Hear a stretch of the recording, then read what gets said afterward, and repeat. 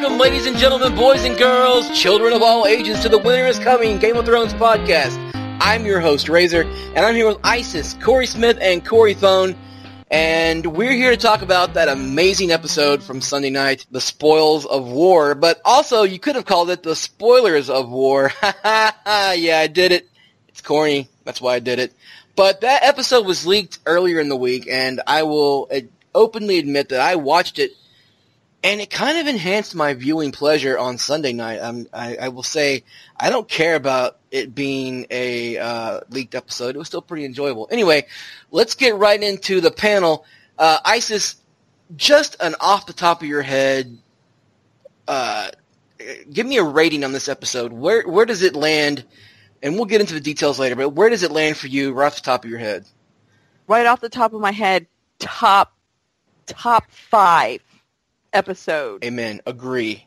Absolutely agree. And I've had, since the episode was leaked online, I guess what, was it Thursday or Friday? I watched it 4 times before it came on Sunday night, and I had a lot of time to drop the hype and the hyperbole, and I was like, okay, it's still in my top 5. Corey Thone, where does it sit for you? Now that you've had time to digest. I guess it's a really good episode. I thought we were going to do like a number ranking. I'm trying to think. Well, give me your number ranking then. How about give me your number ranking? Where does it go? I don't think it's in my top 5, but it's definitely in the top like 7 to 8, I would say. Okay. Okay. Yeah, because when I start thinking about the episodes that I think are better, obviously the finale last season and Battle of the Bastards. Yes. Those two are great. The Heartwarming episode is outstanding. Watchers on the Wall.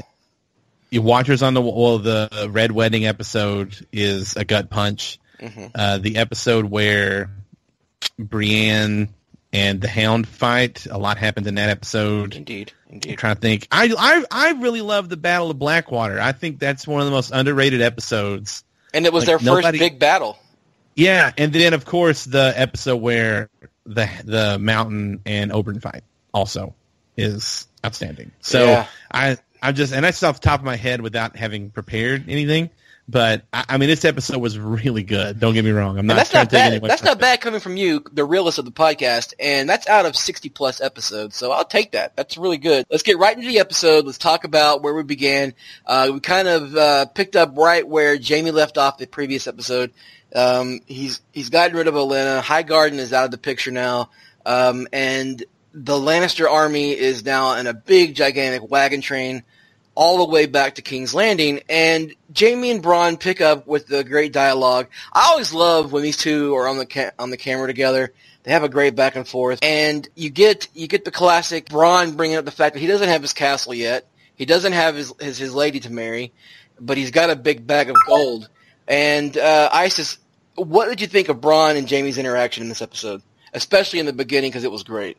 Oh, absolutely. It was so classic Bronn, kind of ribbing Jaime and, kind of giving him the business. It's been his role since the very beginning since he's joined Game of Thrones. So I really enjoyed that. But what I loved about that is to see the way he was on the beginning of the episode is a complete contrast of, or I should say complete growth of his character throughout the entire, couple of seasons that he's been in. Here he is, he's like the jokester, and he's still that guy, he's still the guy that's ribbing on him and everything.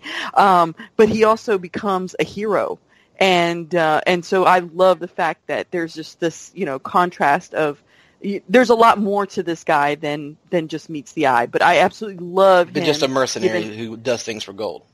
Absolutely. I mean, that's who he was introduced as, and now he has had a total growth. I would say more of a growth than Sansa. Ooh. Oh, man. Maybe you hit a little soft spot there. Corey Thone, what did you think of the continued joke of Rickon and Dickon? I mean, that's kind of funny, and I'm glad they did it. And that was towards the end of the episode, but it's kind of a nice little running joke. And Jaime Lannister, he's kind of another character that's progressed and evolved as the seasons have gone on. But the new Dickon is getting ribbed by Jaime and Bronn. Well, I mean, really, that's Randall's fault. What kind of asshole? What a dick father to call his son Dickon. My name's Randall, and I'm going to name my son Sam. I'm going to have another son, and I'm going to name him Dickon. And it's like, who okayed this? What's wrong with it? Everyone else has normal names in that entire family that we know of, except for Dickon. I mean, it's a stupid name. I'm glad that they are pointing that out in the show. I hope that it's in the books like that too, whenever that comes out. But I don't know if it will be. I feel like this is almost like making fun of some of the dumb names that we've heard over the course of the show. Anyway. Oh God, yes! Please let that be true. Yeah. So I mean, it was funny. I think I talked about when this season started. One of the things that I loved the most about the first couple episodes was that they did bring back these moments of levity, I guess, however you want to phrase it. These like comic moments that don't feel too forced, that bring a little bit of humor into a show that is more or less turning into just the hour of feeling like crap show. Yeah. So I'm definitely glad that that's happening. It makes the show feel less like a burden when the episodes are over, because there are certain times in the show's history where when the show ended, you're just like, all right, well, I'm going to take a shower and cry in there so nobody can see the tears on my face. So. I feel like Corey Smith had a good analogy about his connection to the podcast, because he's having a really bad time tonight. He said, if this doesn't get to work, I'm going to jump out the window like Tommen. And that's kind of what I feel like sometimes with these heavy episodes. I just want to go to a high story building and jump out the window because I feel really bad. And you're right. The brevity or levity, whatever you want to say, it's been fun. It's been nice. It's made it lighthearted out of some really dark situations. And you kind of get that with the whole, they don't teach you that in fancy lord school and all that kind of stuff. That was really great. There were some good moments. And but let's move on to Dragonstone, where we have Dany walking down the seawall with Missandei, and she brings up the fact that Missandei's like, we haven't heard anything from Grey Worm and the Unsullied. And then she brings in the whole, and yeah, we totally banged. That was a great moment because, not many people were like, how's this going to work? There's not a full package down there for Grey Worm. But she seems pretty pleased, and Dany was very interested. Oh, yes. She wanted more details. I love the fact that there was this little girl talk going on between those girls. And, Dany was giving her the look like, really?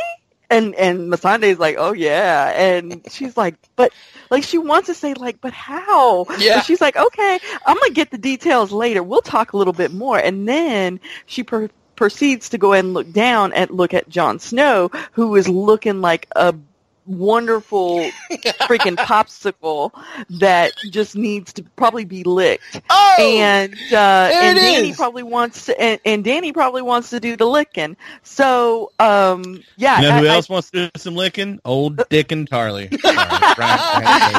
He takes a licking. So I felt like that was a really kind of subtle segue into getting into, them going into Jon and Dany going into the cave, where we see Jon and Dany giving each other kind of hungry eyes. Like, it looked like it was kind of eye fucking going on right there.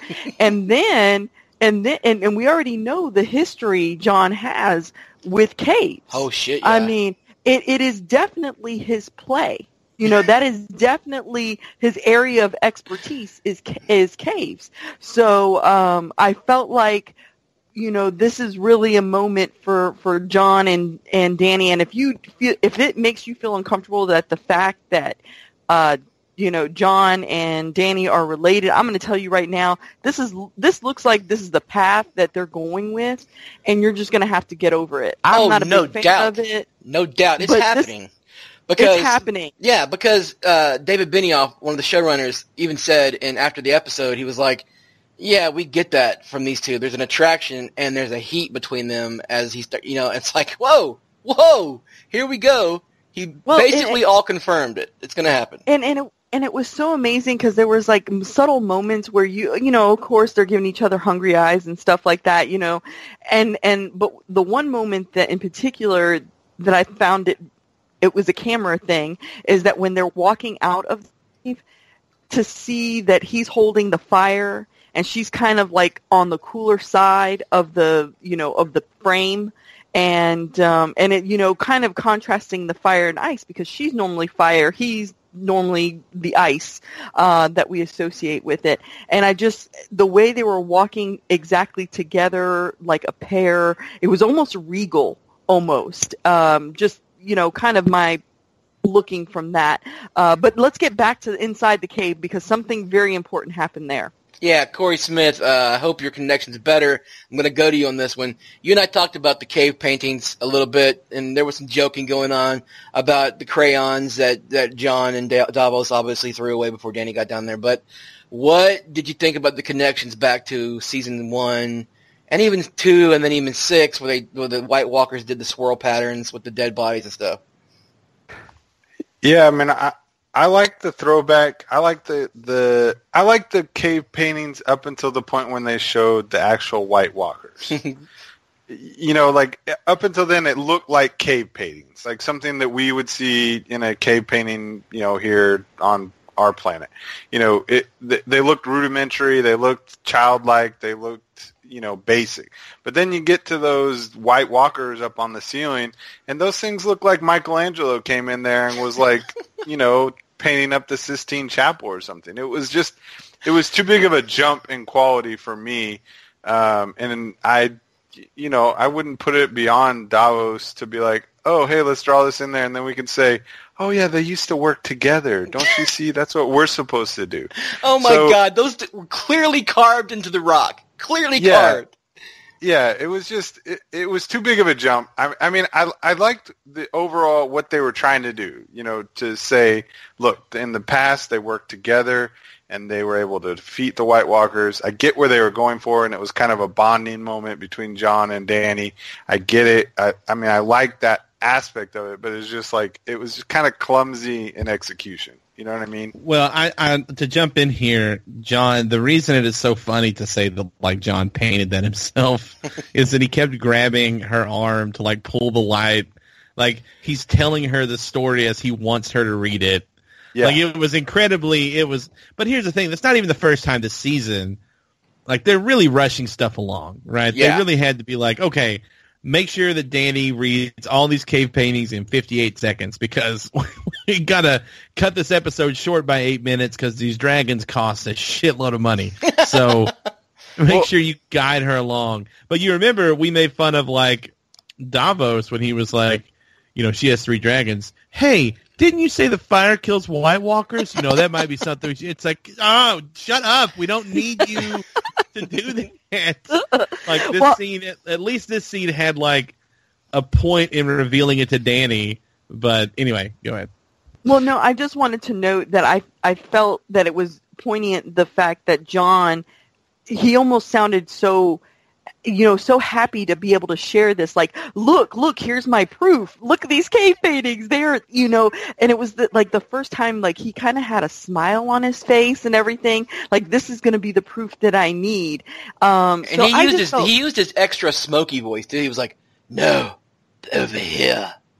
Oh, yeah, and then he had, like, the little grin on his face, which he doesn't use often. And like I said, he was putting all the charms out there, all the Jon Snow's charms that he could out there. But I felt like that was definitely a moment for Jon that he felt like, yeah, this is where I'm gonna get her to side with me.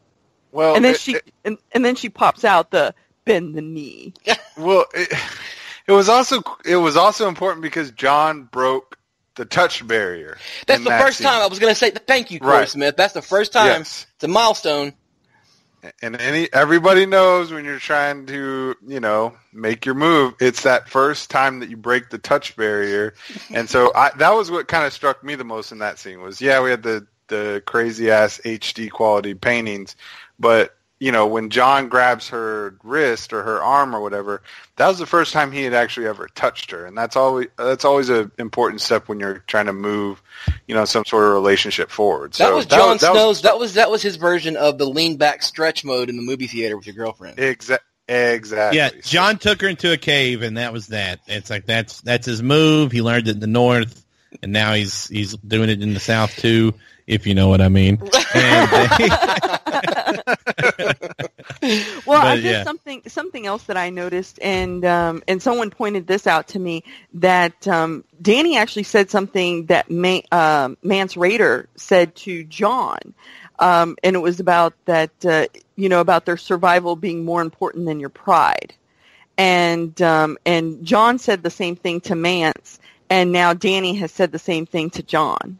So I felt like that was a really neat, kind of callback to that whole, to Mance, like, hey, you said this to him when you were telling him about, about bringing the people over to the wall and things like that. And here Dany's giving him the same line. Well, yeah. And well, I was just going to say, I think I think Jon in that moment, he realizes, okay, I can trust Dany. She'll come and fight for us. I think at this point he's just being pragmatic, and that his lords won't follow him if he does bend the knee. And I think he's starting to. I think, and bending the knee is a great way to segue into this conversation. I think Jon's starting to bend a little bit, like towards her way of thinking, like the way she's talking. And we'll talk about this later when Davos and Jon are grilling Missandei on the seawall about Dany. There's a lot of questions in there that sound like they're interviewing to find out what kind of person she is. And I wanted to ask Sarah, who just joined the podcast. Welcome, Sarah. Thanks for joining us, all the way from England. What you had some funny thoughts about the cave paintings, but what did you think about as they're exiting the cave? I thought this was hilarious. Dany's just super pissed, and she's like, and Davos gives the whole, we'll go ahead and step out. You guys talk. And she's like, no, you stay. And that look from Jon, the whole skulking and hanging of the head. I was like, come on, Jon. You're not in trouble, bro. Just stay there. You're a king. It reminded me of a time I was stuck on a plane between a couple who were arguing. Yes, exactly. And I was like, do you want me to move? And she was like, no, I'm going to tell you about how terrible he is in bed. It was just like that. 8 hours of two people fighting. It was. I'm sorry. I've just woken up.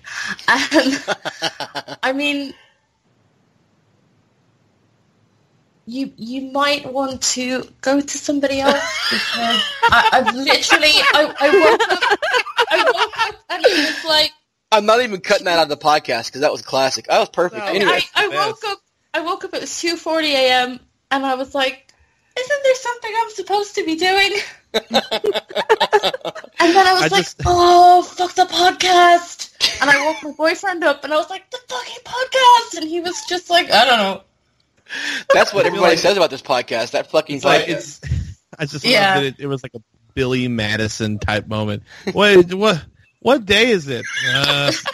October? It's like something that's supposed to happen today.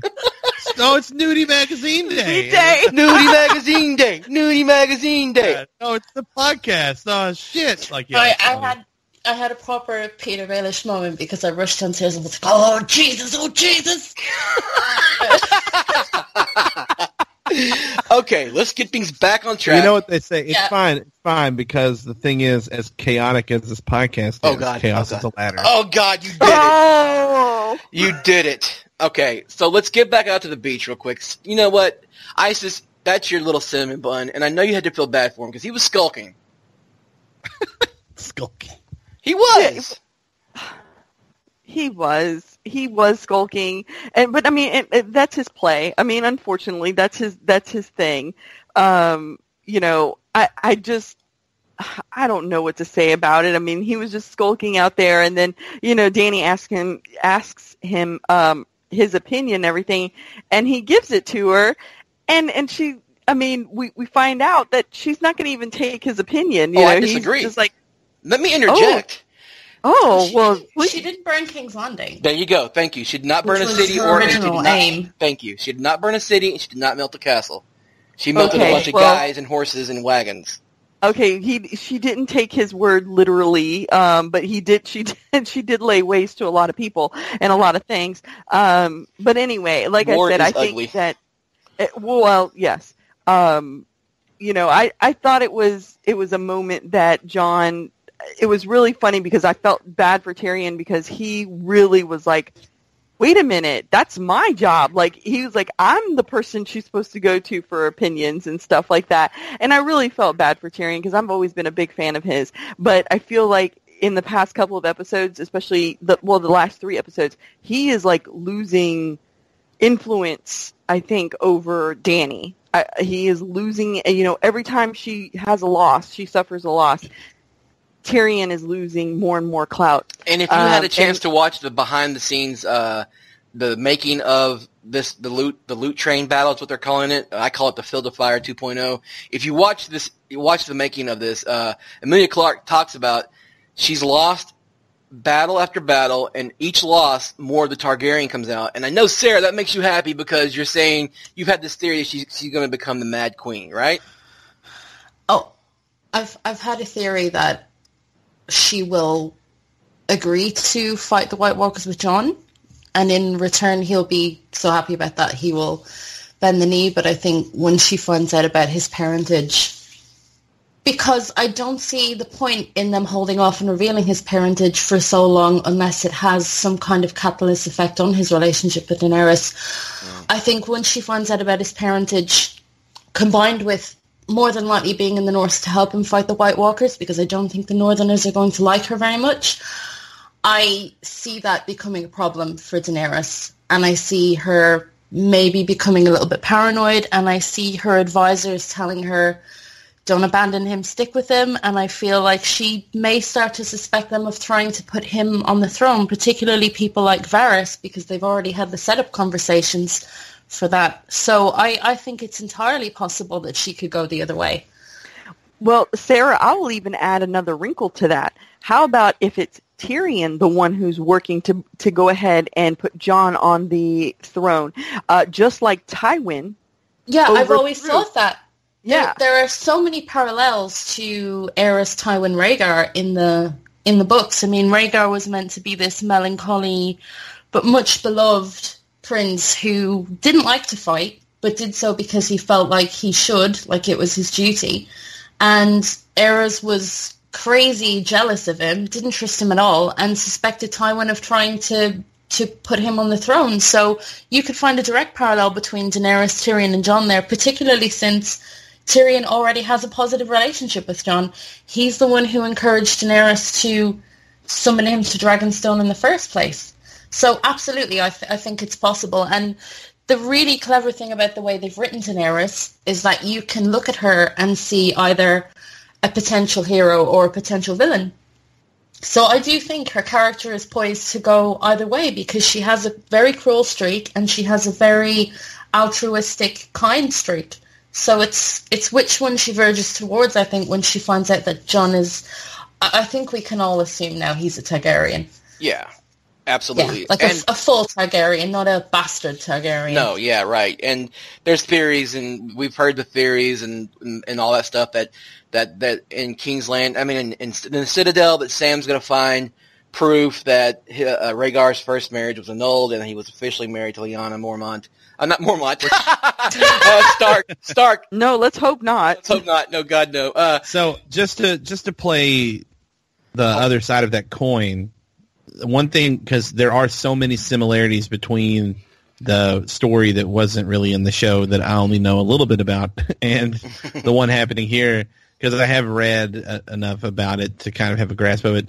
One thing we are also seeing with the second generation of people, these the younger Starks, the younger Targaryens, the younger Lannisters, are a lot more humanity, especially from the Lannisters and in terms of like Jaime and stuff. Mm-hmm. Not in terms of their bastard children like Joffrey, but from Jaime, Tyrion, from Jon, we're seeing, and Sansa, and we're seeing more of a I don't want to make the same mistake that my parents made. Right. In terms of like Ned and everything and Cat. And then from, of course, Arya and Bran it's a whole different ball of crazy. But I think that there is obviously, it sets up really well for Dany to become kind of a villain by the end of it. But there's also the chance for her to prove that she's not her father in a big way as the show goes on. And that's how she will win over guys like Jon Snow and stuff, by showing, she's not going to light people on fire for funsies. She's actually got the potential to be a good leader. So I think that there's two directions, I guess, saying that she could go. And I am actually leaning toward her not being crazy. And I think that Tyrion, much like Tywin, if you remember back whenever Robb was doing his whole uprising, first King of the North 1.0 type thing. Yeah. He beat Tywin like a lot. He outsmarted Tywin a lot. He won like 5 battles, and he was undefeated until he got to. And Tywin found a different way. Tywin had military experience, and he still couldn't make it happen with these newfangled kids, these millennials there in Westeros. They don't fight normal ways. I think Tyrion has been trying to think like his father. And Cersei is better at that because she's way more like Tywin. Yeah. So I think when Tyrion starts to think like Tyrion, what would I do? We've seen that he is a capable leader of men. We've seen that he does understand somewhat strategy. So I think we're going to see him, just like with Tywin making his big play with the Red Wedding, we're going to see Tyrion make not a Red Wedding type move, which is terrible, but he's going to make a move or have an idea that's going to be huge and really save him in the eyes of everybody over there. And I hope that's so. Tyrion, I love Tyrion. I think the problem Tyrion has had is that he has always assumed he was the most intelligent of Tywin's 3 children, and I think Cersei and Jaime know him well enough to anticipate what he was going to do, and I think that's something he's learned from now, or is learning from, that maybe he shouldn't have underestimated his brother and sister. Absolutely. I agree with you 100%, because everything that's happened in this battle, in this season, in this war, is Cersei counter planning to everything Tyrion's done. And he's just been stumped. And the only reason that Dany was able to pull out this victory, let's just all say it was because of Drogon. And we'll get to that when we get to the end of the podcast. I will say this. I think that if Drogon had been there or not, the Dothraki were going to win that battle. So they were definitely overwhelming them, and this is funny that we're talking about this now. My wife and I were kind of debating this as I watched the episode before the podcast, and yeah, the Dothraki, if you watch as they charge, they shook the shit out of the Lannister forces. They were all literally shaking in their boots and their helmets. But they're also knights. They're also armored men, and we know that the Dothraki don't wear armor. And eventually, if it had been a pitched battle, it could have gone either way. I think Drogon was the deciding factor. No way. No, the Dothraki outnumbered them 5-1. It wasn't even... You do bring up a good point. That was the tail, which Randall Tarly did say the tail won't be able to catch up to the head of the line. So maybe you're right. I will give you that. But that's something for the later on in the podcast. Let's move on. Let's get this moving a little bit. Let's talk about... Liam Cunningham as Davos Seaworth has just killed it this season, and he hasn't been in a whole lot of scenes. But once again, as he's walking down the seawall with Jon later on at Dragonstone, he absolutely nails it with the Stannis grammar correct, the grammatical Nazi that he is. He did the whole Stannis Fuhrer line. Corey Smith, you really appreciated that. Let's talk to that really quick.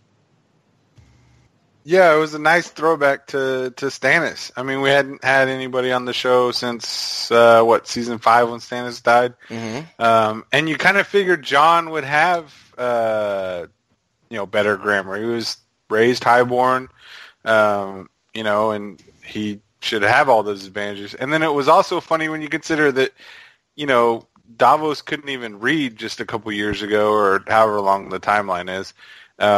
He couldn't even read, and now he's correcting people's grammar. So I thought that was a nice little throwback to Stannis, who was always the grammar king of Westeros.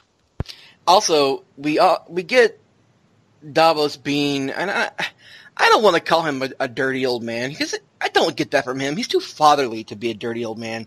But he really is crushing on Missandei, like, hard. And he did it this episode by going, oh, and look, here's Missandei of nah. Like, he really drew that out a lot. And I kind of felt like I needed to take a shower after that. Like, it was really bad. Like, but Sarah, you and I talked about this a little bit in work chat. It was kind of funny and kind of dirty at the same time. Is Davos crushing on Missandei? Yes. Do you blame him? No, I don't. She's beautiful. She's a babe. I think I was watching it earlier with my boyfriend and he was like, Davos is being really lads on tour. Like, he's really seeing this as an opportunity to let loose. And I said, yeah, because he's got a girl in every port, but unfortunately most of those girls are adoptive daughters. He sort of goes around picking up these stray children to father. He never gets any action, though, from the legal age ladies, so I think he was trying to spot an opportunity. Unfortunately, he's not her type. No. Well, he's got balls, so... Oh, low blow. Well, he didn't really low blow. Hey, he didn't feel anything. Don't worry about it. So it's... Yeah. Missandei's like, I don't even need birth control with my current partner. We're good. Yeah, and just to back up Davos here, not to be too crude, but if I was to be the kind of guy to be like, I'm going to rank the hottest women in Game of Thrones, she's number one with a bullet. She is the most beautiful girl on that show. I've loved her since the first time I saw her in some janky cheerleader movie called Fired Up, which she was in. And, was she in Fired Up? She was in Fired Up. Stop describing that movie. But anyways. Fired Up is problematic, but also funny. It's weird.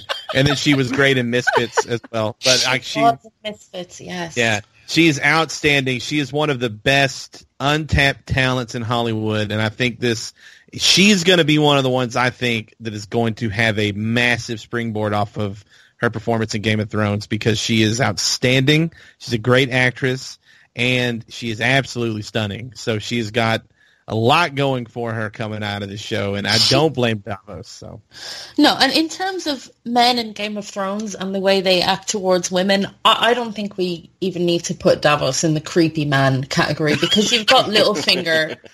You've got Littlefinger in Westeros, who is the ultimate creeper. Davos is just being nice. If I was Missandei, I would not feel remotely threatened or disturbed by his behavior. As far as chivalry goes, that's as much as you're going to get from a pirate. But also, to back up your point, they're not related, so already not as he's already in the win column. Yeah. Okay, so we have Jon and Davos just quizzing Missandei about Daenerys, and then we get the lone Greyjoy ship returning from its sad little sea battle, and it's just limping into harbor. And this is where Kit Harington had his moment of great acting, and he didn't even say, I think he said like a one line, but he just stared at Theon as he comes up the beach. And a lot of us were looking forward to this scene, especially writing for Winter is Coming. We knew that this scene was going to happen. And Isis, you've got some thoughts on it. Again, this is your cinnamon bun, and he's shining. Talk about it. Yeah. Okay. So I found this moment. I knew this was coming already, and I had my worries about Jon and Theon meeting, and I felt like, okay, I don't think Jon's going to hurt him or kill him, but at the same time, Theon doesn't know that, and Theon's first inclination when he sees Jon, he knows in his eyes, Jon wants to kill me, but I need to ask about Sansa. And he walked up to Jon too. He could have stayed back by the men. And he could have just cowered. He could have done all kinds of things, given excuses to defend himself, whatever. But no, the first thing he does is he asks about Sansa, which is the right play to do. And here's a person that everybody pretty much wants him dead. They've wanted him dead forever. The only person who wanted him alive was his sister. And at this point, he thinks his sister absolutely hates him because he jumped off the boat. So I feel like this is going to be part of his redemption arc of, him becoming a little bit stronger, him kind of getting his own self back again. But he had to go ahead and confront this head on, and he did. He didn't jump back in the boat and say, row, guys, row back to the boat or anything like that. So I thought it was a really good moment for him, even if he only said one line, that he addressed it. And Jon, of course, he said he was like, this is the only reason why I'm not killing you. I still would have punched him in the stomach. But I mean, he still would have gotten it. At least he'd have gotten some business, a punch in the face, something. You gotta come away with a smack in the scar. face. Yeah. Yeah, you gotta come away with a scar at least.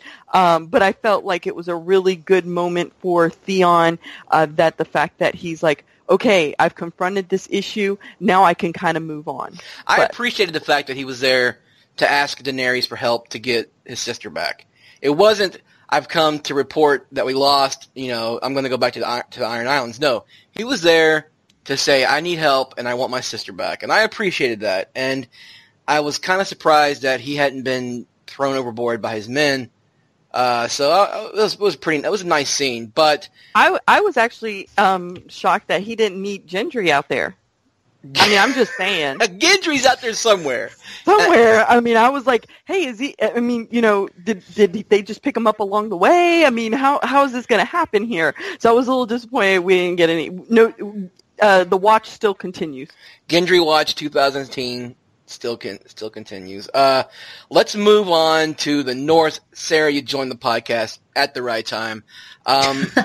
But we had some great moments in the North, and it starts with Creepy Finger revealing the fact that he had the Valyrian steel dagger, Cat's Paw. And if you guys notice, Corey Smith, I'll go to you first because I know Sarah's got a lot to talk about on this one, but Corey Smith, let me go to you first. In the previously on, it showed Littlefinger saying, this dagger belonged to Tyrion, and he's presenting the dagger to Bran. We all know that Bran knows what's going on, but he says, Bran asked him, do you know who this belonged to? Littlefinger absolutely says, no, and that's the question that started the War of the Five Kings. Yeah, and I think, Littlefinger was walking into, for once, Littlefinger was walking into a conversation without knowing the full kind of lay of the land. Bran had revealed his kind of three-eyed raven status to Sansa, but it's not really widely known at that point. And so, he lies to Bran. He straight up lies to Bran. And then, which I think makes, when Bran kind of quotes the chaos is a ladder, when he throws Littlefinger's quote right back at him. Which was amazing. Right. You see that moment in Littlefinger's brain where he says, oh shit. Like, what? How the hell does that kid know that? Maybe he doesn't realize necessarily that Bran's the three-eyed raven yet, but he, at the very least, he realizes Bran There's knows something things. else going on with this kid Right. than just being a cripple in a wheelchair. Exactly. Maybe he has spies or whatever in Littlefinger's brain he can figure out, but he knows something. So I think after that he realized he screwed up, and when he lied to him about the dagger, and that things are about to get very complicated for Littlefinger very fast. So I love that scene. It was great seeing Cat's Paw. Before the season started, and we saw that. We saw Cat's Paw on the cover of EW.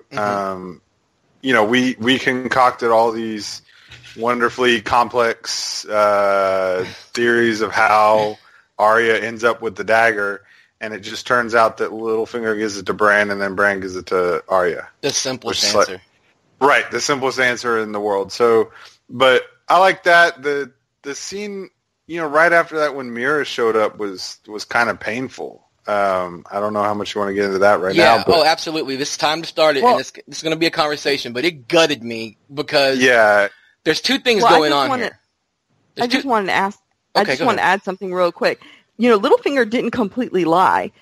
He said that it was the war of the five kings, right? Yeah. Isn't that what he said? That's the question that started the war. Yeah, it's the question that started the war. So he didn't really lie. That dagger really, kind of was He the did. catalyst Well, that started it. Before that, he said he didn't know who it belonged to, though. Right. No, That's where he lied.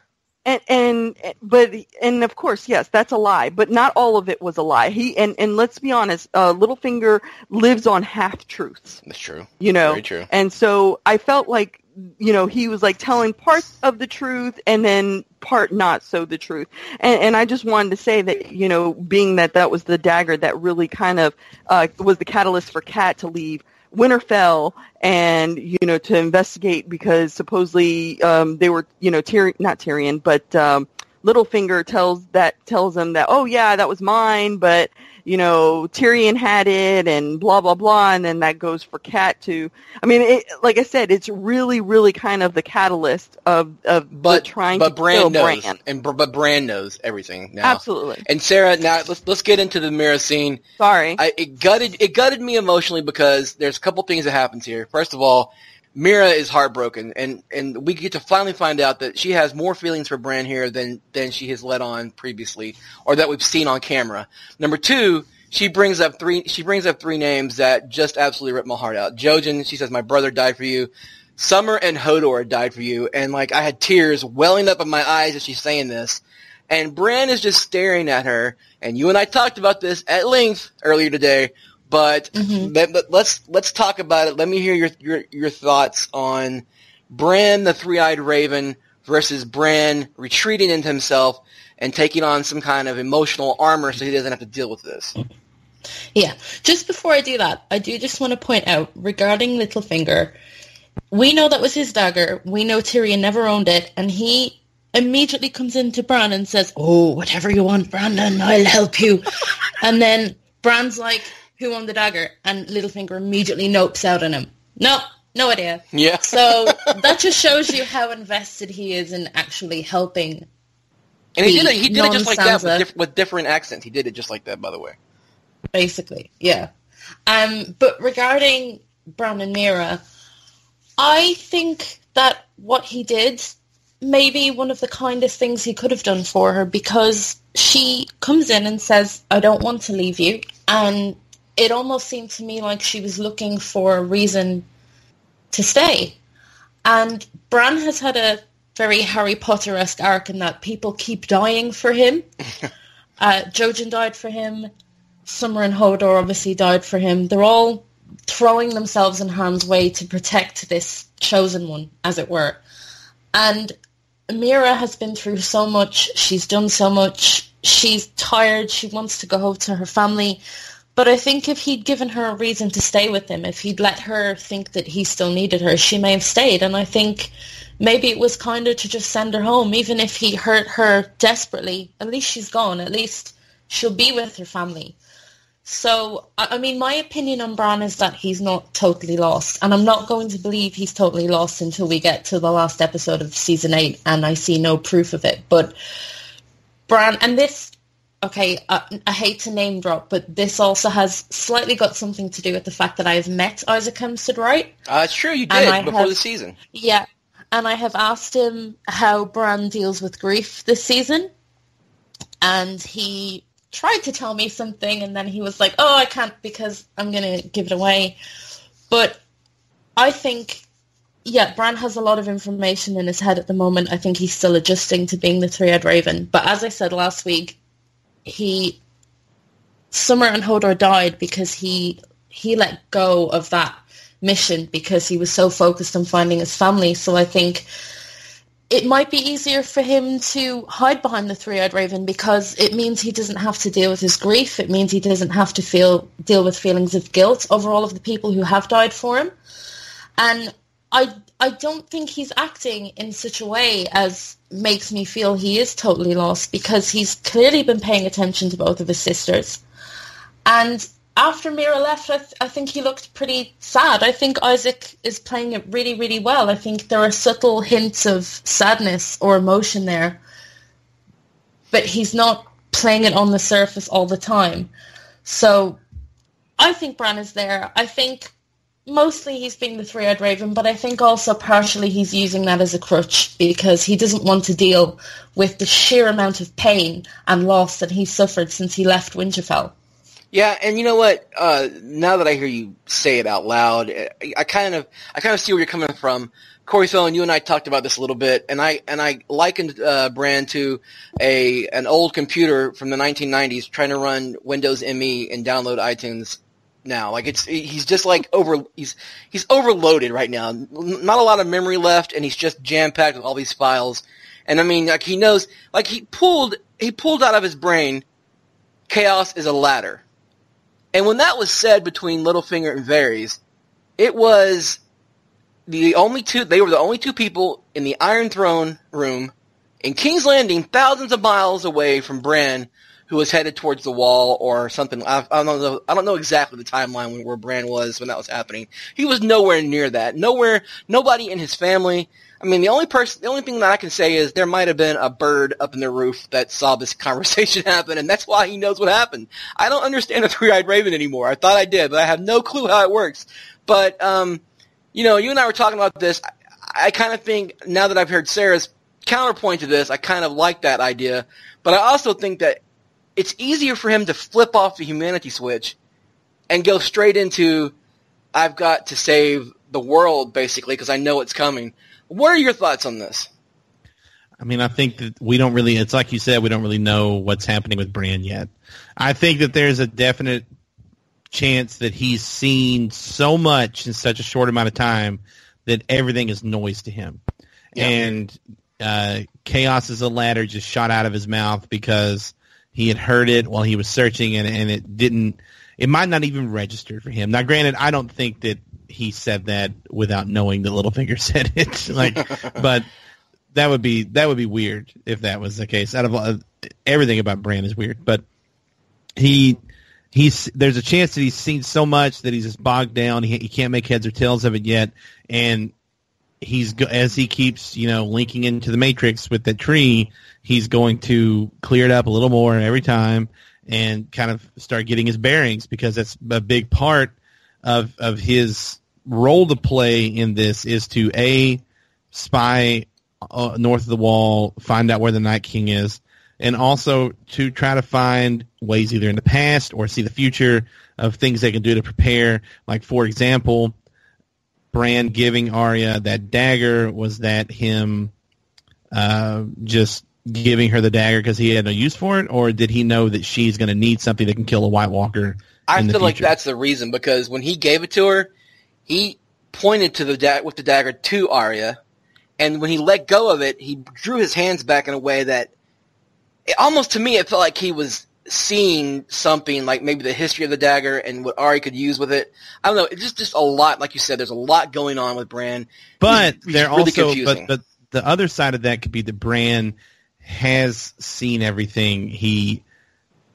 I don't necessarily believe all this either, but let's just say that, remember Jojen, right? Yeah. Jojen, when they got captured at Craster's Keep, knew he wasn't going to die.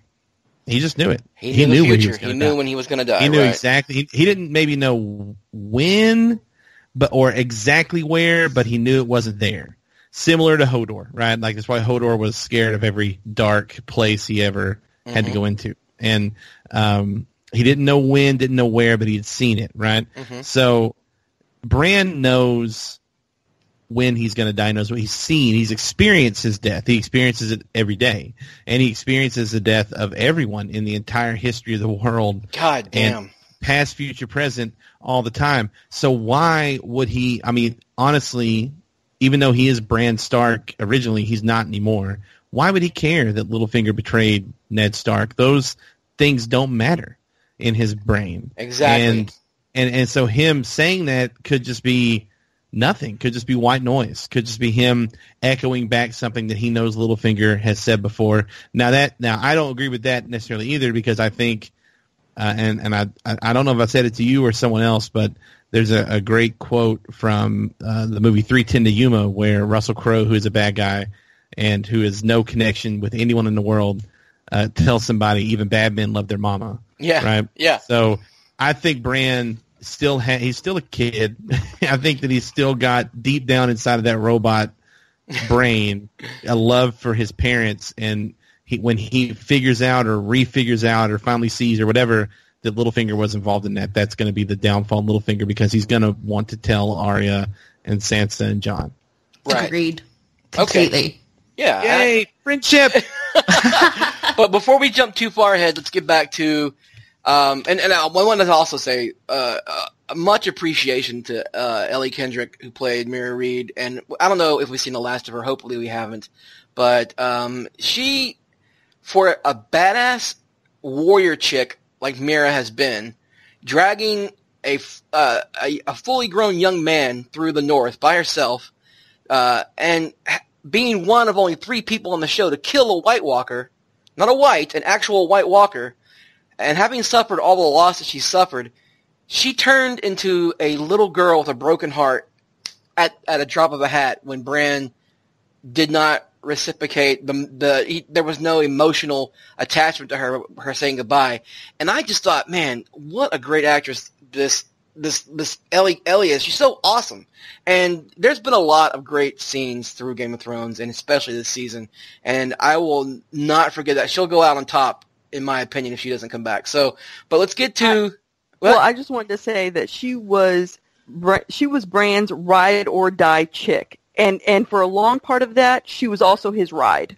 Like, literally. That's true, literally. She was riding him down the freaking road. And so I really appreciated the acting. I don't think this is the last time we will see her. I don't. I have a feeling that we will see her again. She better bring her dad, not. Howland, back next time she shows up. That's all I'm saying. I'm tired of I not hope she seeing comes Howland. back. Yeah, me too. I hope she comes back. She's amazing. And the scene in season 4 where she has to mercy kill her own brother. Oh, God, that was awful. I can't, as a big sister with 2 younger brothers, I can't watch that. That breaks me up. And it's never talked about in terms of Game of Thrones scenes that fucked you up emotionally because there are so many. But that is, like, top of the list for me. Absolutely. And she did that beautifully. And she's a wonderful actress. I don't know if you've ever seen her play Anne Frank, but she is tremendous talent, and I hope that she does a lot of work from here on in.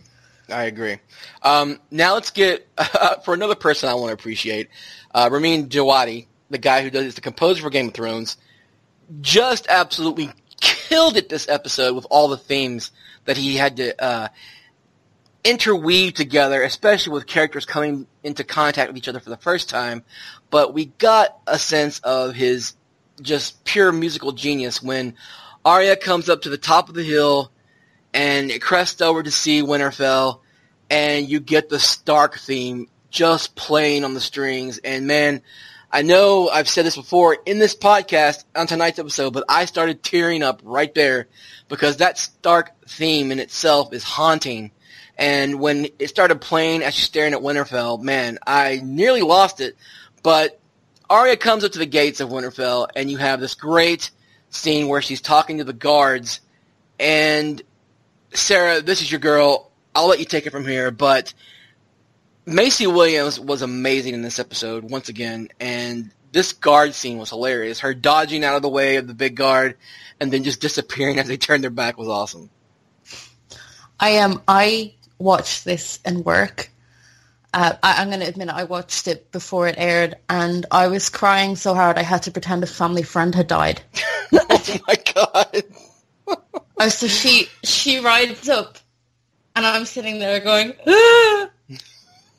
And my colleague turns to me. It's like, "What's wrong?" I was like, "Oh, just a friend of the family's just passed away. I'm sorry." I just sat there weeping. Oh my God. And every time I've watched it since, I watched it earlier, and I was just crying again because Arya she's always been my favorite since I first read the books. And it's not because she's badass or she's good with a sword. There's so much depth to her that I really relate to and adore. And oh my God, watching her come home just messed me up. But I love how that scene with the guards harked back to season 1 when she sort of got lost in the dungeons of the Red Keep and ended up outside of the castle and came back, and they wouldn't believe that she was Arya Stark because she was so filthy, and she threatened them. And I thought, because I heard something about that scene before she turned up, and I was wondering, is she going to threaten them again? But she didn't, and that's what I found so nice about it, because this season, after 2 seasons in Essos, being told to strip away her identity and basically just being trained to become this killing machine, what you've seen this season is her really connecting to her softness and connecting to the things that make her human, like Hot Pie, Nymeria, her family, and later on when she's sparring with Brienne, I have a lot to say about that. But, you know, she probably could have cut those 2 down. Yeah. And I think the old Arya may have given it a try, but she was calm, she was composed, she sort of outsmarted them in a sense, you know, reminded them, well, if you don't let me in and I am Arya Stark, you're fucked. I loved what you said, I'm getting in here anyway. I'm getting in this castle anyway. You're not stopping me. Please don't think that you're a hindrance. Because, I mean, I probably could have snuck past those guards. They weren't exactly the most intelligent. I don't really know why they were posted at the door. The big dude who is telling the skinny guy, after Arya's sitting down, he's like, if you don't do it, I'll punch you as hard as I can in your fucking face. That was so great. I've watched that and rewound it and laughed my ass off. It was perfect. I love that he tried to grab her and she was just like, oh, yeah. Dude, no. What are you doing? Perfect scenes. It was a perfect scene. Every scene she was in this week was perfect, and I wept through all of them. Yeah, they were great. And it's just because I guess the Starks have gone through so much in this show. And for me, I've always been a big Stark supporter. Like ever since I've read the books, I'm like, I'm Team Stark. I'm in the North. If I was on Game of Thrones, I'd be a Northman. All that good stuff. But I've always had a partial soft spot in my heart for the Starks. And Corey Smith, we haven't heard from you for a little bit. I saw something on Twitter during the show, and then I went back and tried to find it, and I think I found it maybe on the Free Folk Reddit. They were putting great tweets up. And it was some guy was like, I love how the Starks, every time something happens, no matter what happens, the first thing they do when they get home is they go down to the crypts and pay homage to their loved ones.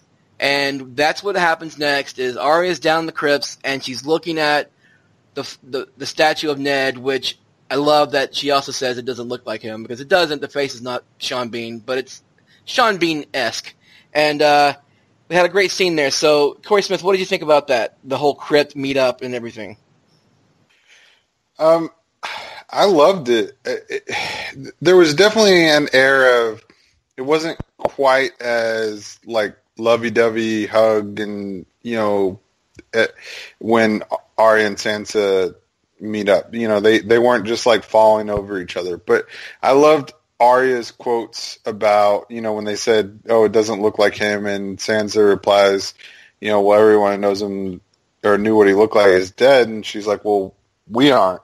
Right. And then, you know, just a little bit later she says, you know, when they start talking about how'd you get to Winterfell, and Arya's like, it's a long story, and Sansa's like, yeah, so is mine. And they both kind of know they've been through a lot of shit. They've been through so much. But, you know, Arya says, but our story's not over yet. And then she gives her the second hug, which was the real hug. Right. Exactly. And that second one was where you could tell, because the first one, you know, they focused on Maisie's face, and she kind of is pulling a Bran, and, you know, she's just kind of stonewalling the hug. But then that second one, she's got that smile on her face, and, you know, and you touched on it a second ago that the music from Ramin Djawadi was in the background, and it's that sad Stark theme. And I mean, it was a great scene. I loved it. It wasn't necessarily as overly emotional. It wasn't Jon and Sansa. Right. As you might have thought it would have been, but it was definitely, you know, a little more subtle, but it wasn't any less powerful, I don't think. Isis, you wanted to chime in here. Yeah, I just wanted to note that I love the fact that Sansa admitted that Arya was always Jon's favorite, and the look of, like, little smile, like that coy smile that Arya gave. The impish smile she has. Yeah.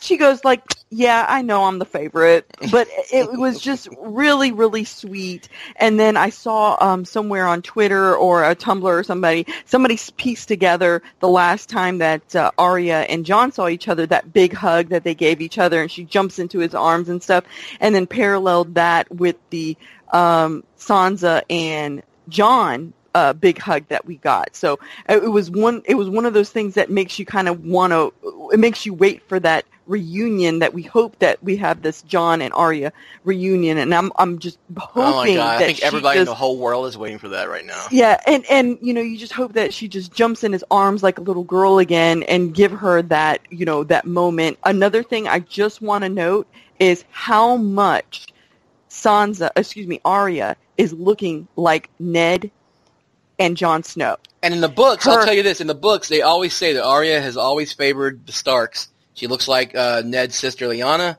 and, of course, Jon, we know now, is the son of Lyanna, so that's why they look so close to each other.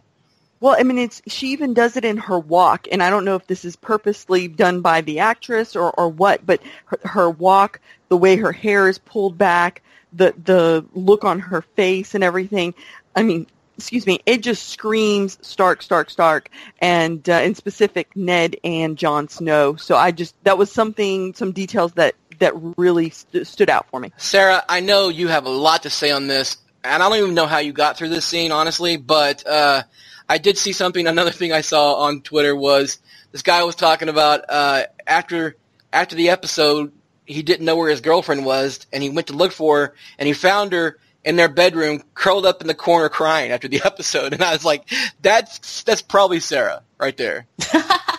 So, you know how last week the big hyped meeting was Jon and Daenerys? Yeah. Sansa and Arya has always been the meeting I was hyped for. Always. I was watching it going, okay, I can stop watching the show now. What a great finale. This is brilliant. Honestly, I loved the recognition and the respect while they were talking. When it came to that part in the conversation where they were like, I've got a long and pretty horrible story. Well, so do I. There was a respect there. They were recognizing that, because back in season 1, if you had asked either of those girls, do you think your sister could survive through what she's about to go through? They'd probably say no, because Sansa always thought that Arya was out of control, badly behaved, big mouth, got herself into trouble all the time, and Arya probably would have told you that Sansa was weak and stupid. But they've both survived. It is them two above other characters who you may have seen going further. And I think standing in the crypts together, looking at each other, recognizing we've both been through hell and back, but here we are. I think there was definitely, if not the super, super close sisterly relationship that I want them to have and believe they will eventually have, there was respect, there was recognition, and there was love. There was love there too. Yeah, absolutely. No matter what they've gone through in the past, Arya was happy to be home, and she was happy to see her sister, and Sansa was happy to see her. And when she went in for the second hug, man, that killed me. I figured it did. Really. I would like to know something about Arya in the scene, and this is something that I've noticed that she did when Sansa asked her about her list, when she said, Joffrey was on my list. I took it this way. She was happy to be home. She was happy that Sansa was alive. And that second hug to me was where the real connection came. And I agree there's respect between the two.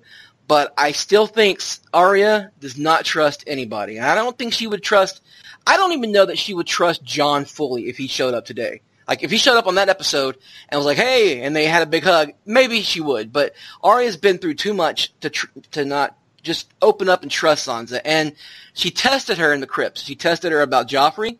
She said, I heard you killed Joffrey. And then when Sansa just openly admitted that it wasn't her, Arya ponies up and says, yeah, you're right. I was mad when I found out it wasn't you too. So she told her, basically she revealed that she was testing her. And then when Sansa asked her about her list in the crypts, Arya used that giggle. I think it's on purpose by Maisie Williams, because Arya was trained by the Faceless Men. She's a ninja assassin. She's a badass. And in the woods with the Lannister soldiers, when they asked her where she was going, and she said King's Landing to kill Cersei, they all started laughing. And she went into that little girl giggle, and it disarmed them. And when Sansa seriously asked her about her list, she did the giggle again, and it disarmed Sansa. I think that's on purpose by Maisie Williams, and I hope that we see more of that as the episodes and season goes on. I do have to point out the reason Arya didn't make it in the Faceless Men is because by nature she's not duplicitous. She's very upfront. You saw when she stared at Peter Baelish with such evident intent to fuck him up that she might as well have hired a skywriter to fly it past his bedroom. You're next. I think as the season goes on, if she does have any problems with Sansa, she's just going to take them to her because that's what Arya does. She is so open about her beefs with people. It's almost gotten her in trouble so many times, and the whole point of the Faceless Men was for her to reestablish her identity. She's not going to be somebody who holds back and hides in the shadows. If she's got a problem with Sansa, if she feels she can't trust her, I think she's going to be balls up in her face. But you also have to Honestly. say, she also learned to lie from the best liars in the business. And she learned the lying game, and she would get smacked if they caught her in a lie. So I mean, she does know. She didn't lie to Sansa. She said Cersei's on my list of people I'm going to kill. No, I agree. I agree with that. She didn't lie, but she I think I'm starting to pick up on subtle hints like that. I'm telling you, I'm zeroing in on that little giggle. That's her way of disarming people, and I think that's something that she learned as a Faceless Man. Maybe I'm wrong. Maybe I'm reading too much into it, but I don't know. I agree with you. She did not lie. There was no lying there, but she knows how to play people, and I think she learned that in Essos. But we already talked about the Bran, and we had another reunion. Bran and Arya hugged, and it wasn't as emotional, but Maisie Williams did sell it by the facial expressions. And then, of course, we have the dagger being presented to Arya. And then we have the badass scene that really, when I first read the leaked script for this, I was looking forward to the scene. Arya and Brienne dueling, and it was amazing. Like, that was just so kick-ass. And again, the music that was played after she flipped up and went into that scorpion pose, that whole dagger behind her pose, or the sword behind her, that music that started playing, which is Arya's fight music from Bravos, was absolutely on point. But, Corey Thone, we haven't heard from you in a while. You asked me about this fight scene whenever I told you that the episode had leaked. What did you think about it? How did you feel about it after you'd actually seen it? Oh, after I saw it, I thought it was, if we're going to rank things again, that's probably in my top 10 favorite moments in the show. That was incredible. We got to actually see Arya doing everything from the Syrio kind of dance fighting to some of the stuff she learned, the kind of quickness, the head speed and stuff that she moved, the way she moved, that she learned from the Faceless Men. We also got to see Brienne sparring with someone who's smaller, and you're like, oh, this is where Brienne's going to suffer because, Arya's so quick and blah, blah, and Brienne could have won the fight as well. It was a very even spar. It showed how strong they both are. It was, and then at the end, the smile. That was the thing. That was the amazing. Two of them finishing with a smile while with a knife at each other's throat. Or that a sword, cool. I guess, whatever. That was very cool. That was such an incredible, did we just become best friends type moment because they had already met and it didn't go well. And, I really liked that scene. It just gave a lot of, more than anything else, you know what? We got to see Arya fight in the daylight because we really haven't got to see that yet. Oh my God! So true. everything we've seen her do has been in a room where she blows out a candle or off camera. So it was nice to see her get to show off her skills and also to have Littlefinger sitting up there watching it going, God, what the hell happened to these Stark kids? Got this because creepy you had robot. The episode before, Littlefinger goes, that's an impressive woman. She beat the Hound. And then you get this little impish little girl pretty much hand her ass. I mean, there were moments where they both got points. They both scored points. But if you were keeping tally, Arya had the most scores. She hit her in the leg a couple times, in the side, and then hit her she had the needle pointed at her neck in the very first move.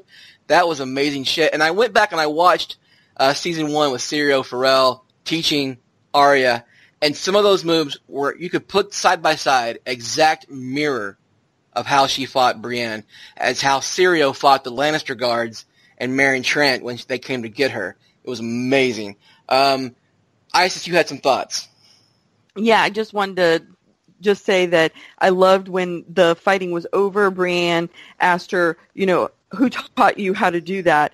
And she casually says, no one. And of course, talking about her, journey that she had and everything. But it was also a really nice callback to when the last time Brienne and Arya had met.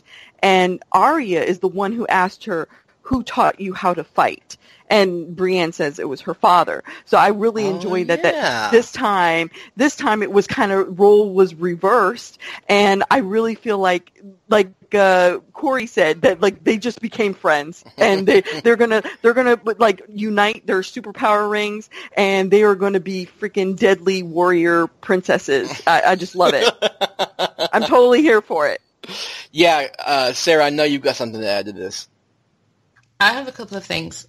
Firstly, there was an innocence to this scene that I loved, which was Arya's absolute delight at being able to spar with someone who, first of all, was safe in a sense, a friend, someone she could trust as a friend of the family. That's what she always wanted to do as a little girl, and it was denied to her. And she's able to do this now at home with somebody she admires, with another woman, in a fight scene that, for a fight scene between two women on television, was not remotely sexualized, which I really appreciate. Says you. There was a childlike joy to her that I'm enjoying, because as somebody who loves Arya, I don't want her to go south and kill Cersei and become this insane killing machine. I want her to be happy. And this season is further proof to me that home is where she belongs. And so I that really meant a lot to me, and obviously it was a kick-ass scene, so it was just amazing to enjoy as a fight between two equals. But I loved how Maisie played that. There was such happiness. And secondly, I love how this has sufficiently distracted Peter Baelish from Bran, because Bran spooked him. Yeah. But as I said, Arya was so obviously there with the, I'm going to get you, that I think his focus is now going to shift to her and trying to get rid of her, because she is a problem. She is an immediate problem and a threat to his safety. And as I said, she's so upfront, she can't hide it. So I think going forward, you're going to see Peter Baelish put in every effort to get rid of her, to eradicate the problem that she presents, and completely ignoring Bran, who's the one he should be worried about. I think Bran is possibly the most dangerous person in Westeros to somebody like Peter Baelish, who has so many secrets. Agreed. And I think kudos to Arya, because she's just completely distracted him now. I think she's derailed him off that path. He knows he can't manipulate her. He knows there's absolutely nothing he can say that's going to... He could tell her he saw her in Harrenhal and that he didn't give her identity away, but she'll immediately come at him with, well, you didn't help me. So I think I'm really excited now to see where this goes with Littlefinger, because I think between the three of them, they can take him down. Well, and absolutely. I agree. And when I have something just to add real quick, when Brienne and Arya are looking up at the, where Littlefinger is looking down at them, they both gave him that look like, oh yeah, we're definitely coming for you. And I would like to note that Sansa kind of walked away, kind of real confused, like she's almost kind of trying to put it together, like, holy shit, my sister has seen some shit and she has come back a changed woman. And not only to mention that now this makes me kind of the Rickon of the family. It reminded me of Ned in season 1 while he's watching Arya train, and he gets visibly upset. That's true. Because, I think somebody's actually compared that on one of the Reddits. Yeah. Yeah. Your kid sister goes away and she comes back and she's very clearly deadly. And she's talking about this list of people that she has that she's going to kill. So I think Sansa's thinking, well, shit, who has she killed? What has she done? I don't think she was angry as such. I saw it as confusion and worry almost. But I have no worries for the two of them. I think the two sisters are going to be fine. It's Peter Baelish who I think is the big problem. Well, let's now leave Winterfell and let's go to the final battle that just... I mean, if Game of Thrones set the bar, with battles like the Blackwater in Season 2 and Watchers on the Wall in Season 4, and of course Hardhome in Season 5, Battle of the Bastards in Season 6. This was probably, this Battle of the Loot Train, this had to be probably the most epic battle I've ever seen on Game of Thrones because of the fact we finally got Drogon unleashed. Like, yeah, Drogon and Dany being full Targaryen on a dragon, unleashed, and just doing whatever the fuck they wanted to. And it was amazing to watch that happen. But before we start the battle, there were some great scenes, and we talked about it when we first started the podcast. Let's quickly graze through it real quick. Corey Smith, we had some stuff with Dickon and Jaime, and how Bronn was kind of ribbing Dickon a little like they were in like a locker room, like, you know, like, hey, you're such a wimp. But, you know, Dickon held up. Dickon did his job, and he saved Jaime in the fight. Yeah, I mean, we kind of touched on it earlier that there was, I think Thome brought it up, that there was a lot of moments of levity throughout the episode, especially when we get to the battle scene and what goes on there. I like the little scene. You know, Jaime and Bronn are kind of grilling Dickon on his, you know, the sacking of Highgarden was his first battle, you know, and they're kind of grilling him on what he thought about it. And, you know, they're both, you know, veteran soldiers who've done it a million times, and so it's nothing to them, but they're talking to him about it. And he's like, oh, it was glorious. And they're like, shut the fuck up, dude. Your dad's not here. Like, tell us what you really think, you know, like level with us. And, you know, and then Dickon's like, well, you know, I knew some of those guys. I hunted with some of those guys. The Tyrells were, you know, our friends like a week ago. Yeah. So, you know, I thought it was a great, you know, again, it was just a little scene. It just brought a little bit of levity, especially right before we hit, you know, the huge, you know, kind of brutal battle that was the horrifying battle that was about to hit. And, you know, it was right after that we started to hear the kind of rumbling in the distance that kind of led us into the battle. Which, by the way, but I've mentioned this already once, but the script for this episode was leaked on like Monday or Tuesday before the episode was leaked by Star India, and I read this specific part about the sound that was being made by the Dothraki, and it says that Bronn shushes Jaime and says, "Do you hear that?" And they both hear a rolling, like an ocean, waves crashing against the shore or whatever. And so I watched it on the computer, and of course, you know, with the sound cranked up as far as I could on my laptop, it didn't have the same, I don't know, the same feeling. So as soon as Sunday night came on, I cranked up my TV and my sound and listened to it, and man, it really was a thundering wave of just pure terror that crashed down on the Lannister army in the form of the Dothraki. Corey Phone, you and I talked about this briefly before the episode, in the beginning of the episode, and you absolutely think the Dothraki would have wiped out the Lannister army. Yeah, they outnumbered them at least 5-1, probably more than that. We just heard Randall Tarly talk about the head or the tail can't catch up to the head or whatever he said. They're so spread out. Also, not to be a nerd, but they formed a line to take on a cavalry, which is stupid. You're supposed to form a square, not to be well, actually, but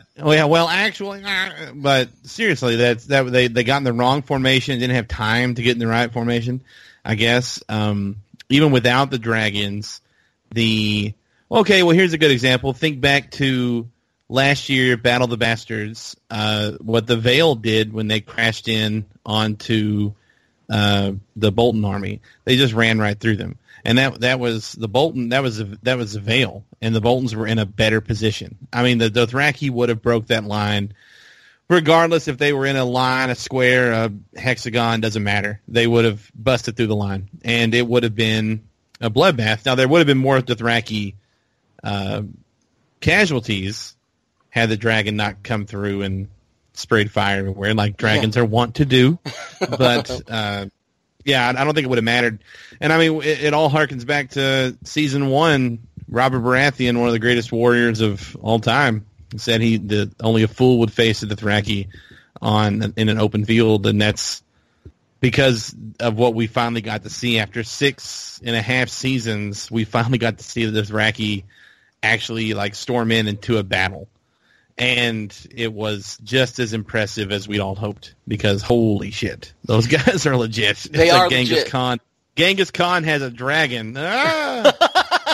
And you know what? I mentioned this before, but I did watch that 13-minute documentary on making of the battle, and they asked the stunt coordinator, or I forget her name, the person in charge of setting the scenes up. They said, how can we make this better than, she called it Bob. They said, D&D told her, this is going to be bigger than Bob. She goes, there's no way you can top Bob. And they said, yeah, we're going to top Bob. And they said, she goes, how can we make it better? And she told the director, Matt Shackman, well, we can make them stand up on their horses. And he's like, there's no way, you can't do that. And she goes, oh yeah, we can do that. So like they had special stirrups and stuff for the stunt guys to stand up on the horses, and those were, there's a lot of CGI put into that battle. But the guys standing up on the horses, that's actual real and legit, just like in the Battle of the Bastards. And that one shot from Bronn was amazing. That all happened exactly how, the stuntmen and the paths the horses took. That was all badass. But you're right. The Dothraki were amazing, and this is the first time that we've actually got to see a full Dothraki horde of screamers. In the books, they call them the Dothraki screamers, and they cause pure terror in their enemies. We saw it a little bit in season 6, episode 9, the Battle of the Bastards, actually, when they were charging the gates of Meereen. But we only got it briefly. We didn't get the full-on rumbling of the earth, crashing through lines of armies and just destroying them. But that was probably, in just pure scenes in Game of Thrones, one of my top 3 favorite scenes because of the sheer terror. Showing the Lannister guards shaking in their armor just kind of was a cherry on the top. Sarah, what were your thoughts on this battle? What I really loved about this is that, and putting any personal feelings I have for Daenerys aside, objectively, there was no bad guy in this scene. Right.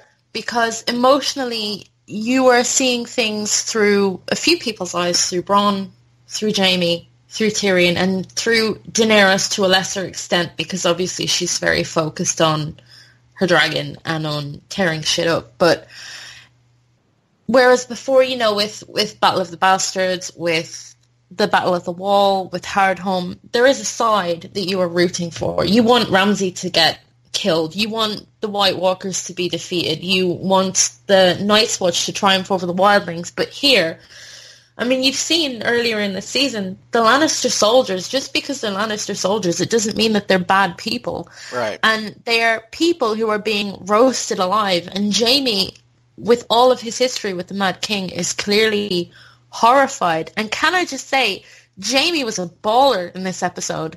He was heroic, I would even say. He didn't leave his men when Bronn told him to. True. Because obviously he is the most important person in that army. He's the commander, but he wouldn't leave them. He fought by their side. He tried to charge Daenerys. I remember reading the leaks and seeing Jaime charges a dragon and thinking, what the fuck? I remember Why that. is he doing that? That's the stupidest fucking thing he could do. I was seriously saying, like, is his relationship with Cersei that bad that he's like, death is preferable?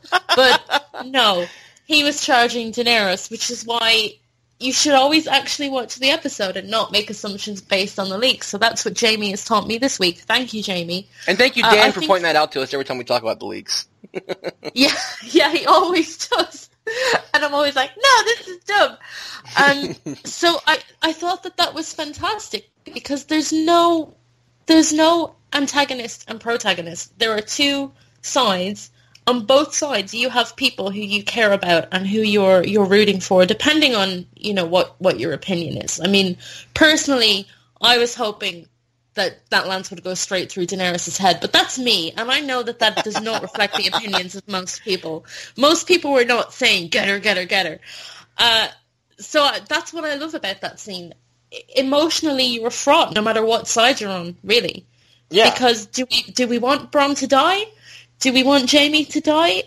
Do we want Daenerys to die? Most people would probably answer no to all three of them. So that is what made that scene magical. I enjoyed it more than Battle of the Bastards, to be honest. Yeah, it was very exciting. And Isis, I enjoyed, Sarah hit on it briefly, but the horror of this battle was seen through Jaime's eyes and through Tyrion's eyes almost simultaneously. Because when Tyrion comes up to the top of the hill and he's looking out over the battle, he gets that look on his face, and Dinklage sold it, brought it home perfectly. And then they play the sad Reigns of Castamere version, like the really sad, like, oh my god, I don't want any Lannister to die now that they're playing the Reigns of Castamere really sad now. And then you see him, the Dothraki slaughtering the soldiers, and you see that carriage with the horses, which, by the way, was I the only one that cared about those goddamn horses? Come on, guys. Horses are always dying in the show. What do they have against horses and direwolves? I don't know. But those horses leading that fiery carriage away, and then you see it rotate to Jaime, and he's just absolutely traumatized. He looked, just for a second, he was taken out of the battle, and he was sad, and he was horrified because his men were being roasted alive in their armor, and if you know anything about the Kingslayer, he had to watch the Mad King roast other people alive in their armor. And then he looks and sees that carriage take off. So, Isis, what were your thoughts on this battle, especially with actors like Peter Dinklage and NC Dubs selling these scenes with their facial expressions? Yeah, this was a really important scene, I felt, to really kind of show, well, I guess what you call him, was it NC Dubs, whatever, Jaime, the character Jaime, who he has always been at the core, what we knew of him at the very beginning, this cocky, arrogant, guy. It's not, the Kingslayer or whatever. There's a lot more levels to him.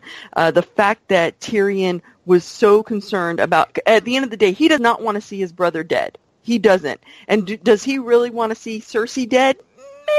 Maybe not.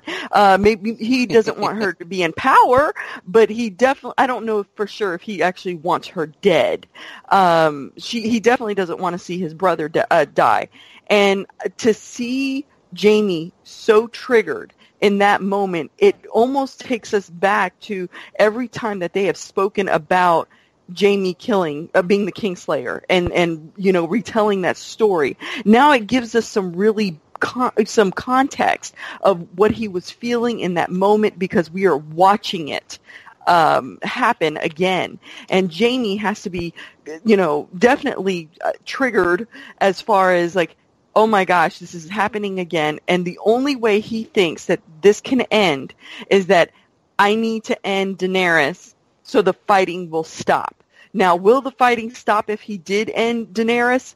No, I don't believe the fighting would stop. No, but he would have ended the war. He would have effectively ended the war, because without Daenerys at the head of the Targaryen army, her dragons are wild and uncontrolled, and the Dothraki would have no master. They would just rampantly charge through Westeros. So, and I agree with you, but at the same time, there would just be another war that would end up happening, because Cersei's hunger for power is too overwhelming. She can't.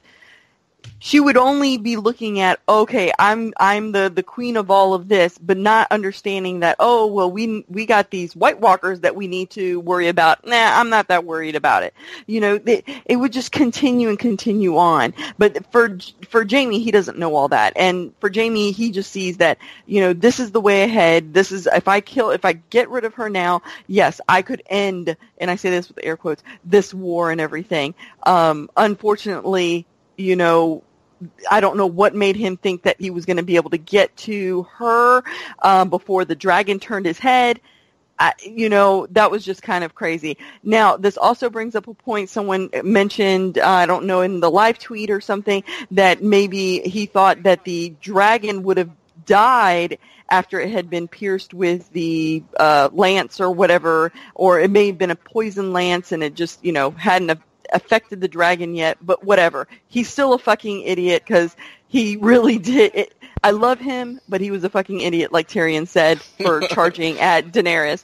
But he's a brave idiot. He is a brave idiot. That's true. Ned gave him so much shit for stabbing the Mad King in the back, and there was no going behind her back with that scene. He charged full pelt at her face, and to me, it's indicative of the fact that Jaime is eventually going to switch to the sort of heroic side of himself and fight for the living, because that's what he was doing. He was fighting for those people who were being burned alive. He was fighting because he hated the chaos around him and the destruction.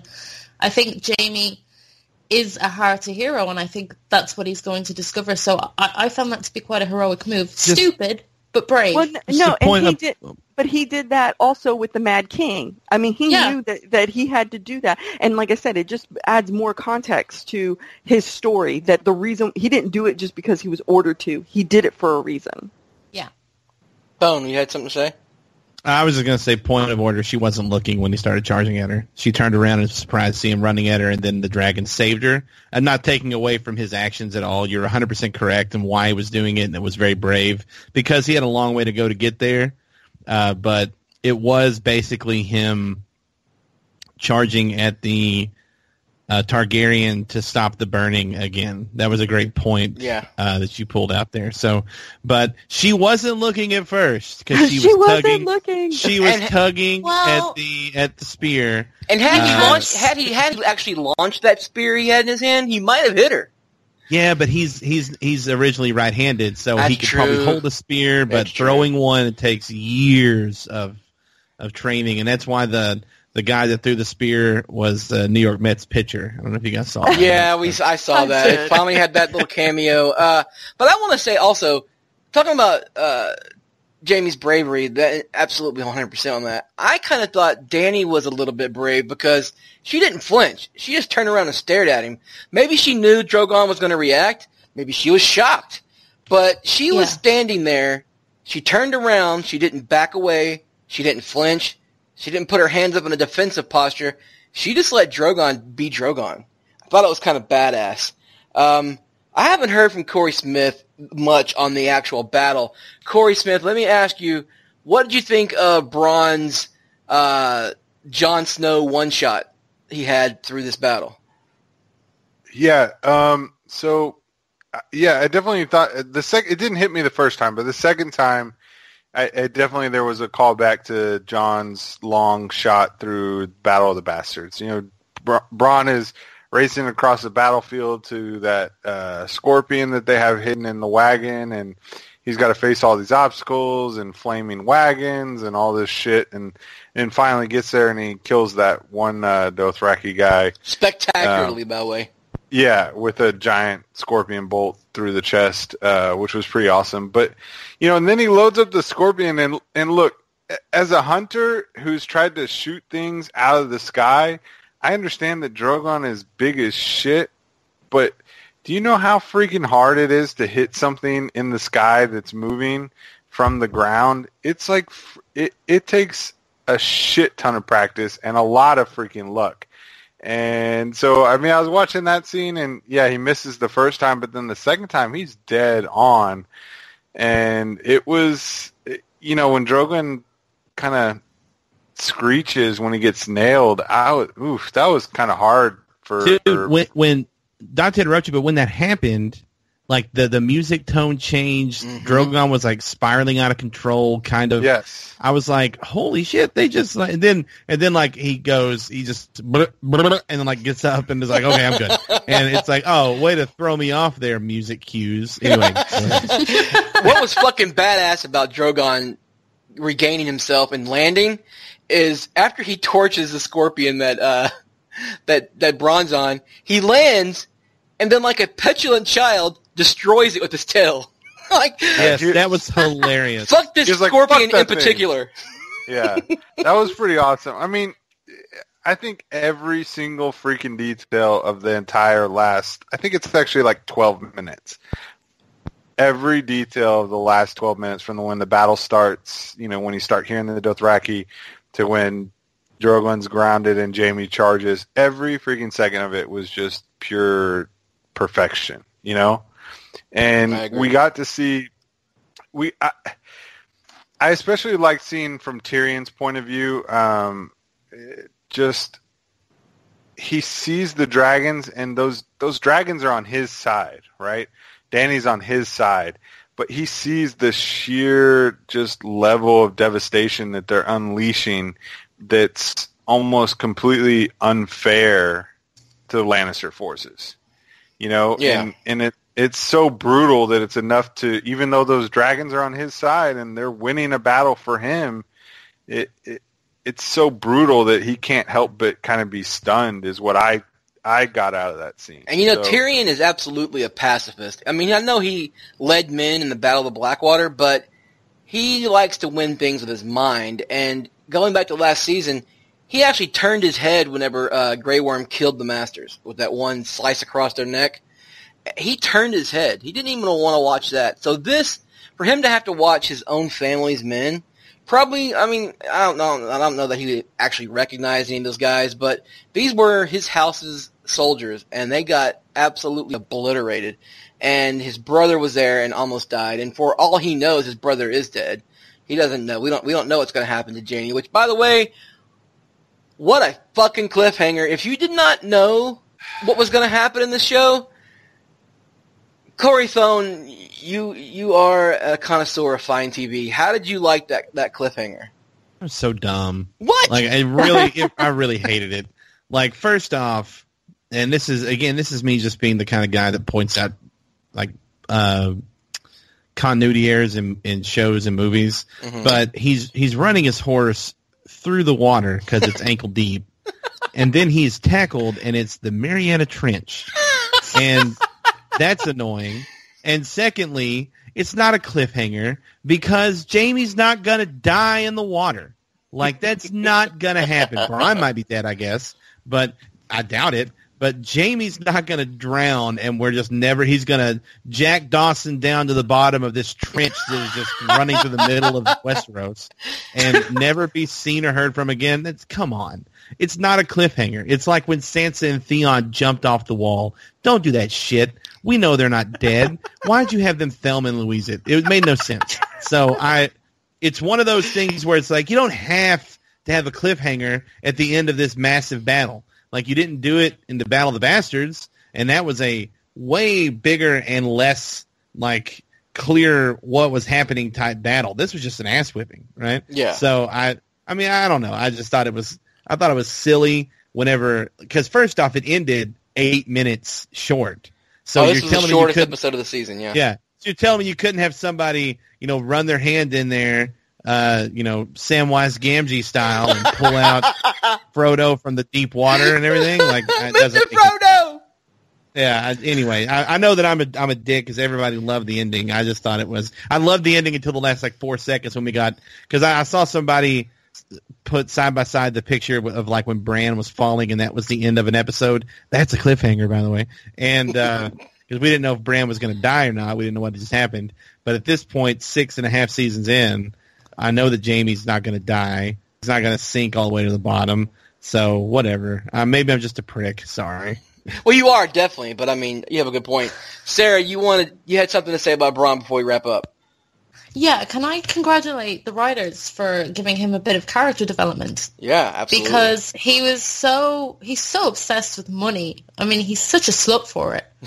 And then he drops his money bag. He's looking at it thinking, should I just take this and run? But no, he goes and finds a scorpion. He shoots at Drogon. And that is him with his fingerless gloves and the white horse he was eyeing, pushing Jaime into the water. So he put himself at risk to save Jaime. Whether or not it's because Jaime is his big bag of gold or because he actually cares about the Lannister brothers, I think it's maybe a combination of both.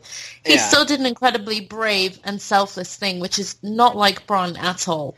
He jumped in front of a fucking dragon about to breathe flame. I think it's more than just, there's my meal ticket going up in smoke. Yeah, I mean, absolutely. He found where Jaime was, and he was basically a heat-seeking missile. And R.I.P. those two horses, by the way. My God. But Jaime's white horse. I know. Which one is that? Is that Honor or Glory? I can't remember which one.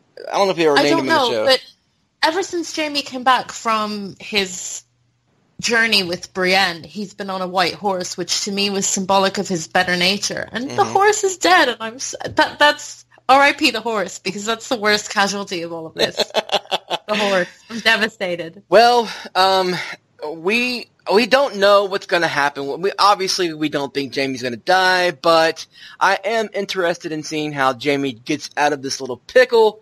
He's a one-handed man with a heavy gold. He'll swim. Swimming is the answer. He's going to swim with one hand. The thing that we do when you fall in water. Sorry, He's going to swim with one hand attached to a golden weight, and he's fully armored. So yeah. Well, that's the thing. And I just want to add real quick. That's going to be the key point. Does Jaime choose life and leave the armor of the Lannisters and that golden hand given by his sister, in the water, or is he going to drown on his loyalty to the Lannisters and his sister? I'm of the opinion he's going to be saved by Bronn again. Bronn was when you watch that scene. I've taken the screen caps and I've lightened them up a lot, and I've seen Bronn goes in with him, and the camera quickly switches to Jaime floating down on his back. But Bronn is actually at a swimmer's arc. Like, he actually goes in. So I think Bronn's probably going to pivot. Bronn doesn't wear armor. Bronn's not wearing armor, exactly. Right. I think he's going to pivot. Bronn is a merman. He is a merman. That's right. It's not Varys. We've all been thinking it was Varys. It's Bronn. He's going to Little Mermaid him out of there. Then he's going to serenade him on the bank. It's going to be beautiful. Oh my God. He's Sebastian. Jamie, the seaweed is always greener in somebody else's lake. No. Anyway, you know what? Gal Gadot is going to dive in and save them both. There you go. That's right. There it is. That's the picture we want. We've got the next episode is going to be called Eastwatch, and if you paid attention to the season premiere, the Hound has his vision of the Night King's army marching toward Eastwatch by the sea. That's the last Night's Watch castle on the wall. So Night King is headed that way. The Hound sees it, and I think we're going to see, hopefully, the Hound in the next episode with the Brotherhood Without Banners. Maybe we'll see Tormund manning the castle, like the Night's Watch baller that he is, and then maybe we get Gendry. I don't know. We gotta see Gendry, but I don't know, guys. This next episode is going to be 59 minutes long, and there is a lot to happen. By the way, if you saw the trailer, Drogon is on a hill where Dany is threatening to kill people if they don't bend the knee, and the next dragon she's on is not Drogon. When she's threatening Jon, she's threatening Jon with Rhaegal, the other smaller dragon, and I believe we might see a little symbolism here because Rhaegal was named for Rhaegar, Jon's father.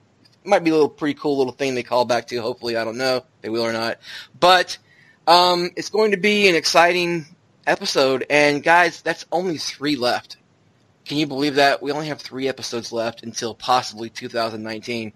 I'm going to be flat. No. I know. I can't even think about it without getting sad. But anyway, Sarah, didn't you have a song about a dragon? I remember hearing it somewhere. Did I have a song about a dragon? You did. Do it.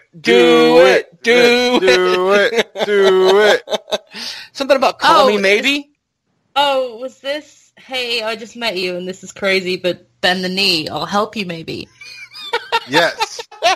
That's perfect. That's basically Jon and Daenerys in the cave. I had that song stuck in my head all fucking day. That's great. That's awesome. I'm not sorry, Corey. Yeah, sorry, not sorry. Listen, guys, thanks for listening to the podcast. We'll be back next week to cover Eastwatch.